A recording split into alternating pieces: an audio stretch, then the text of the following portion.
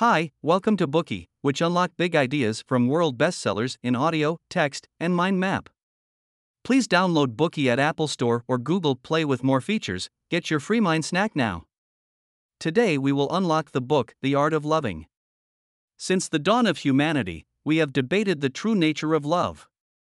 Some believe that love is only experienced between two strangers who, through chance or fate, meet and form a deep and almost unbreakable bond. Others say that love has a wider purview. Its definition includes the feelings shared between relatives. In truth, there are many kinds of love. Regardless of the type, whether it be parental or erotic, brotherly, or even love of the self, love is not something that is created spontaneously. The connection between family members or lovers is not simply born into them. It requires work, time, communication, understanding, and sometimes sacrifice. It is an art that requires an understanding of theoretical knowledge and practical efforts to master. Although it is not an easy path, Fromm shows us how to take real measurable steps to improve our proficiency in loving others and being loved.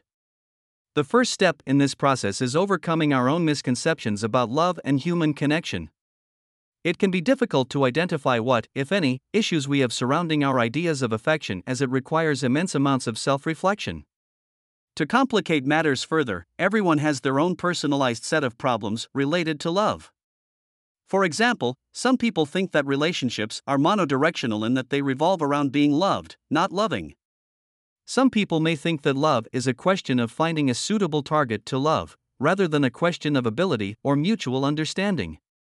Another fatal mistake is believing that once you have fallen in love, the emotion is immutable and eternal.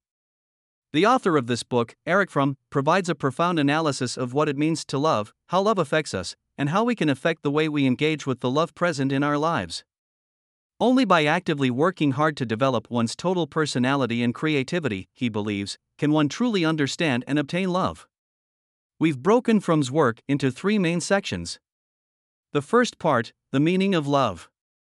The second part, types of love. And the third part, the practice of love. As said above, love is difficult to define. For millennia we, as a species, have tried to give it a singular universal meaning. This dogged approach is often self-defeating. Fromm describes the three most common misconceptions about love and points out that they place such a beautifully chaotic emotion into a neat box. The first is that people often regard love as a binary question of whether they are loved or not. Therefore, their efforts are targeted at how to get a maximal amount of love, and thus they focus on attracting the attention of others. Men who hold this view work hard to improve their status and gain more power.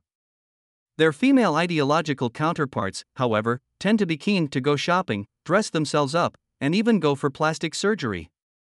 Both sexes may attempt to adopt superior social skills in an attempt to make their speech and behavior more elegant and charming. Whichever method they choose, the singular purpose is to gain more attention and thus to be loved. The second common misunderstanding is what many people refer to as finding their soulmate. That is, people select their spouses according to fixed standards and they view a lack of love as the outcome of choosing the wrong partner. In modern society, choosing the target of our love is incredibly difficult as there are an overwhelming amount of options. Dating apps allow us to meet hundreds or thousands of potential partners, and if a relationship is not working out, it is relatively easy to leave and quickly start again. Those who are adherent to soulmate theory can get trapped in a cycle where a relationship isn't working and, instead of trying to work things out, they are more likely to believe they just haven't found the right person and try again. This usually repeats over and over as no relationship is without its problems. Those attempting to love each other must learn to work through problems rather than avoiding them by finding someone else. The third misconception is that people confuse infatuation with love. For example, a pair of lonely strangers meet and begin dating. In the beginning, they want to be around each other all the time and, when separated, they constantly think of one another.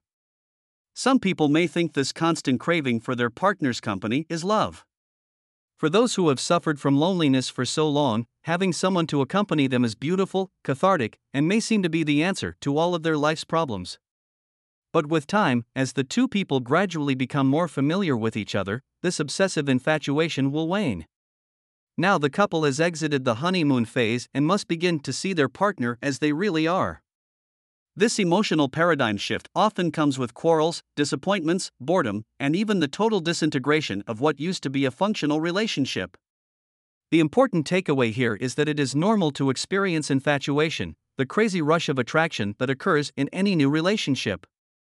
However, it is more important to recognize this for what it is, and that real love building will occur after this emotional storm has blown itself out. If you find yourself following any of these three strategies to find lasting love, you will inevitably find yourself disappointed. So, what is the secret to long-lasting, stable love? Fromm points out love is an art and it requires knowledge and effort. In other words, love is not something simply attracted via social manipulation, discovered along with the right person, or fueled by spontaneous and obsessive emotions. It is more of a skill or ability obtained through active learning and practice. Only after self-reflection, repetition, and dedication to understanding love can we build a long-lasting form of it. It's like music, calligraphy, or dancing. If we don't put in the effort to learn, it is impossible to play a piece of music, write beautiful calligraphy, or salsa without stepping on our partner's toes. This may seem like a lot of work and, to be honest, it can be, but once you have developed the ability to love and be loved in a healthy way, this skill will stay with you for the rest of your life.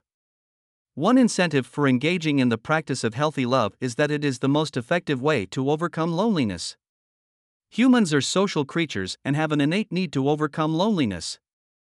However, without knowing how to effectively love and be loved, we often slip into less beneficial habits.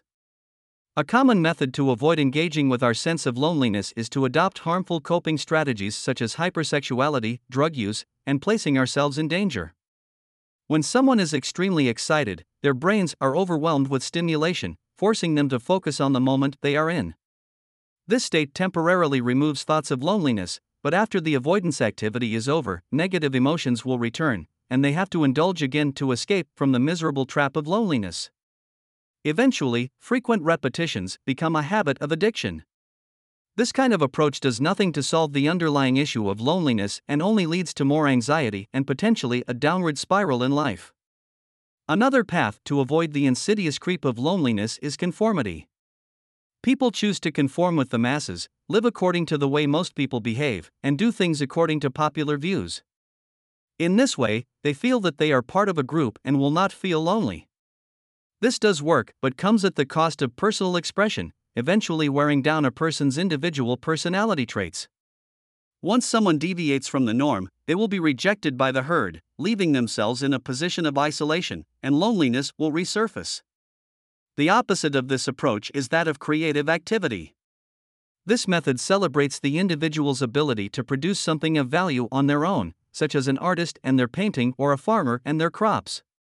However, in the modern age, there are few opportunities for creative work. Today, most jobs are pre-programmed and rather mindless.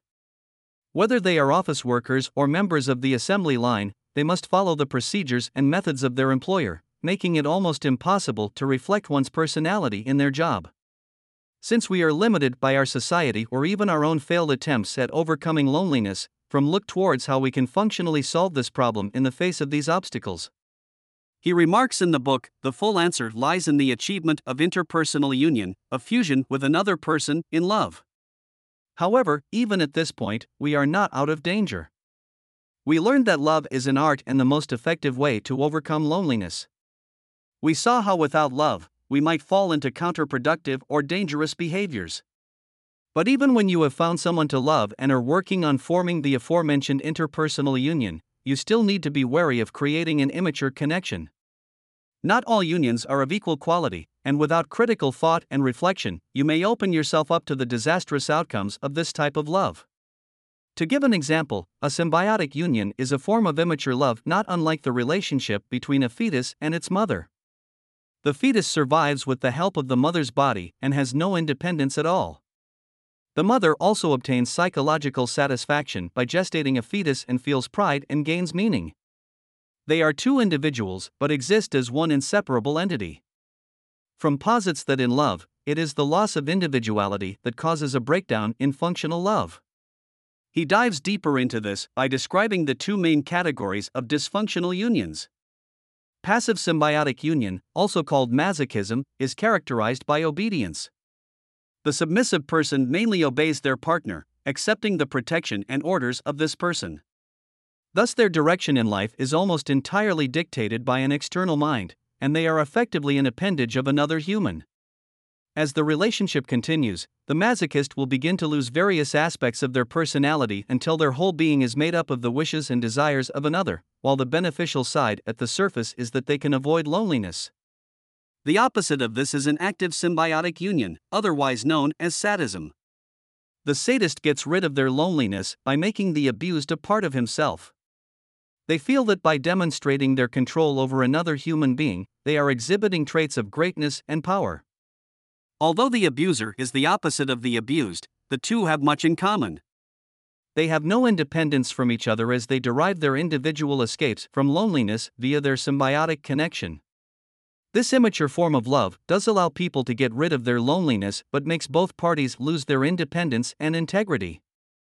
The mature form of love refers to a union where two people are linked via a relationship but can maintain their integrity and independence. Mature love is not about accepting something from the other person but about giving it proactively. Rather than sacrificing something that belongs to yourself, an act that weakens you, Fromm sees the act of giving as the highest expression of potency. Through giving, a productive person can experience their strength, wealth, potential, and then experience happiness and meaning. If a wealthy person is stingy and reluctant to give, he stays as a miser forever. He will never realize the happiness of his ability to help others. Of course, mature love also includes the positive characteristics of care, responsibility, respect, and understanding. If a parent does not care about their children, no one will believe that they love them. This best exemplifies another element of love, responsibility. Fromm defines this not as an external compulsion but a completely conscious and voluntary act. However, being responsible for the other party does not mean that you have the control over the other party. Instead, you respect the other party, respect their personality, and let them grow freely according to their wishes. Of course, these are all based on understanding. Only if you have an in-depth understanding of the other person can you care for each other, be responsible, and have mutual respect. Without understanding, there would be no foundation to build a relationship on. The union would be based on blind faith, which would collapse the moment one of the individuals questioned any aspect of the partnership. And so we reach the end of the first part. We've seen that love is an art that needs to be learned via practice. Only with the ability to love can one eliminate one's loneliness. The only way to do this healthily is to engage in mature love, full of creativity and independence, and avoid symbiotic unions. Today we are just sharing limited content. To unlock more key insights of world-class bestseller, please download our app. Just search for Bookey at Apple Store or Google Play. Get your free mind snack now. Dir hat dieser Podcast gefallen? Dann klicke jetzt auf Abonnieren und empfehle ihn weiter. Bleib immer auf dem Laufenden und folge uns bei Twitter, Instagram und Facebook. Mehr Podcasts findest du auf meinpodcast.de.